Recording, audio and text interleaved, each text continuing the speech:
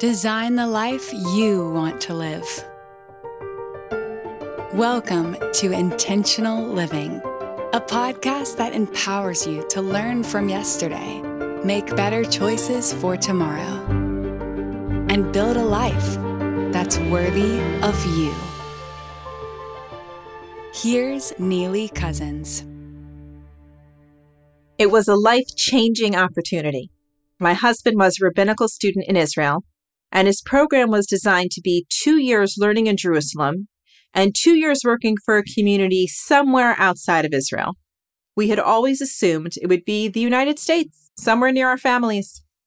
6 months before the learning portion of his program finished, they offered us a job in Johannesburg, South Africa. Joburg wanted to hire 2 rabbis from our program to lead a community there, and they wanted my husband to be one of them. We literally laughed out loud. We were like, what? No, South Africa? Isn't that like on the tip of Africa? No way. It was just a crazy idea. Well, they must have asked everyone else in the program and gotten no's from all of them, because a few months later, they asked us again. Just go for a pilot trip, they said. I was significantly pregnant with my second child, so I wasn't going anywhere.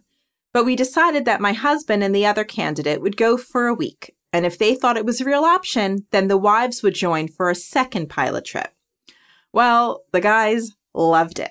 If you've ever been to South Africa, what's not to love? The community is amazing. The people are so warm and friendly. The country is gorgeous. The dollar goes really far. Between you and me, there's nothing better than a vacation in South Africa if you ever have the chance to go.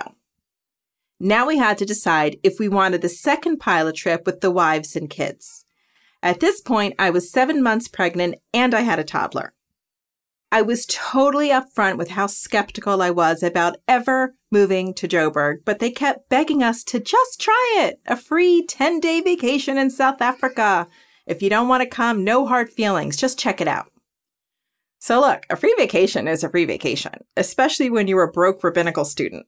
We couldn't afford to buy soda during the week, let alone go on vacation. And as vacations go, South Africa is pretty exciting no matter who you are. So we went, and we loved it. Loved the people, loved the country, loved the job. It was kind of a no-brainer. Except it was in Africa. There was a somewhat significant crime rate in South Africa at the time, to say the least. And it was really far from home. We had always sort of assumed we'd have 2 years in Israel and then move near our families. We never dreamed we'd have 2 years in Israel and then move to Africa.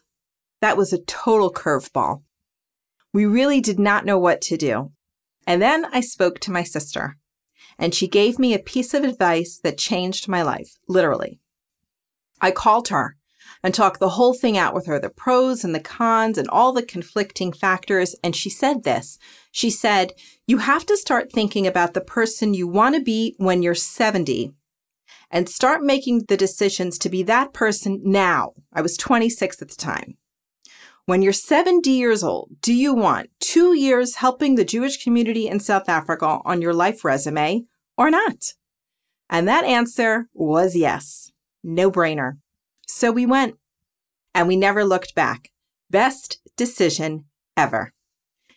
Here's the trick. See, hindsight is 20/20. We all know that. We just have to put it to work for us. You can do that in 2 ways. One way is what I did with South Africa, to project yourself way into the future, like to when you're 70, when you're really only 26. And look back at this decision you actually have in front of you. And think, if you were 70, what do you wish you would have done? Another way is to use the insights we get from whatever happened today to change the way we act tomorrow. That's sort of like a duh moment, but if we don't focus, we often don't think critically and connect the dots as we sort of trip through life. How many of us have had an insight and we're so blown away we think we'll never forget it? But we do. Think of a college student at graduation. If we could sort of freeze frame the whole thing and interview them on the side and say, you just finished 4 years of school. Can you tell us what you learned? How long do you think their answer would be? It should take somewhere around 4 years, maybe 2 years. How about 1? But what would we really get? A couple of sentences. They don't remember. And let's say I even helped jog their memory by pulling out their notes from like their favorite class in sophomore year where they got an A. What did you learn from that class? You were there for a semester. That's roughly 4 months. Tell me what you learned. Let me see those notes. They don't remember what they learned 2 years ago. Maybe we'll get a nugget or two after they look at their notes. Oh yeah, wait, I remember that day. This is great. Listen to this. You know, I can remember a few nuggets I learned from college, but most of it is gone. Judaism teaches that learning wisdom just to forget it, that's not really harnessing all that life has to offer you. The Jewish way is to live intentionally. Abraham, the first Jew, sets the example for us. There's a verse about Abraham at the end of his life. It says, "And Abraham got old, and he came with his days," which is kind of a weird thing to say.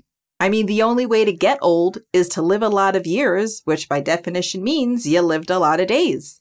Is there a way to get old and come without your days? And the answer is yes. It's called poor time management. It's called living a life and really just not paying attention to anything that happened to you and not using those daily lessons to become a greater person today than you were yesterday. When Abraham got old, he came with a lifetime of days that he had spent well. Maybe we aren't at the level where we can remember each day at the end of a long life, but we can probably learn something from today that can help us tomorrow. It's a really short, quick line to connect those dots. So if we've been distracted in life until now and letting the days and years slip by, that's okay. So what? It's never too late. Each day is a new opportunity.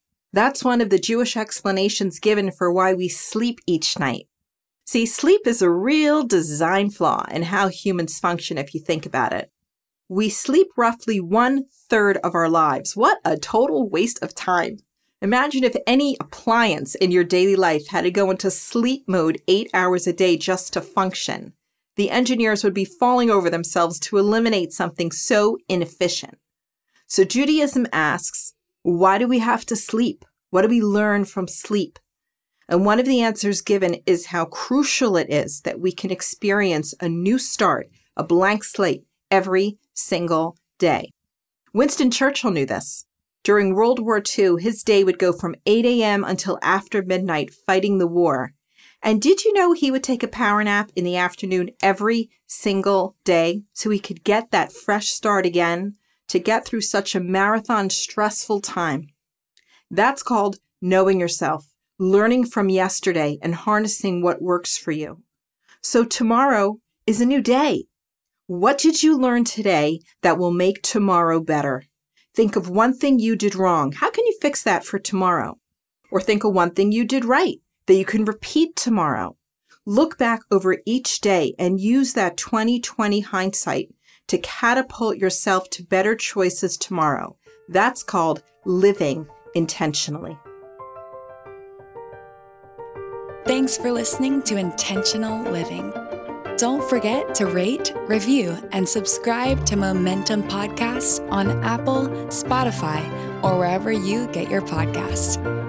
Join Nili next time for more timeless Jewish wisdom that inspires you to make the choices that lead to a life you love. You're listening to a Momentum Podcast. For unlimited inspiration, wisdom, and empowerment, visit MomentumUnlimited.org.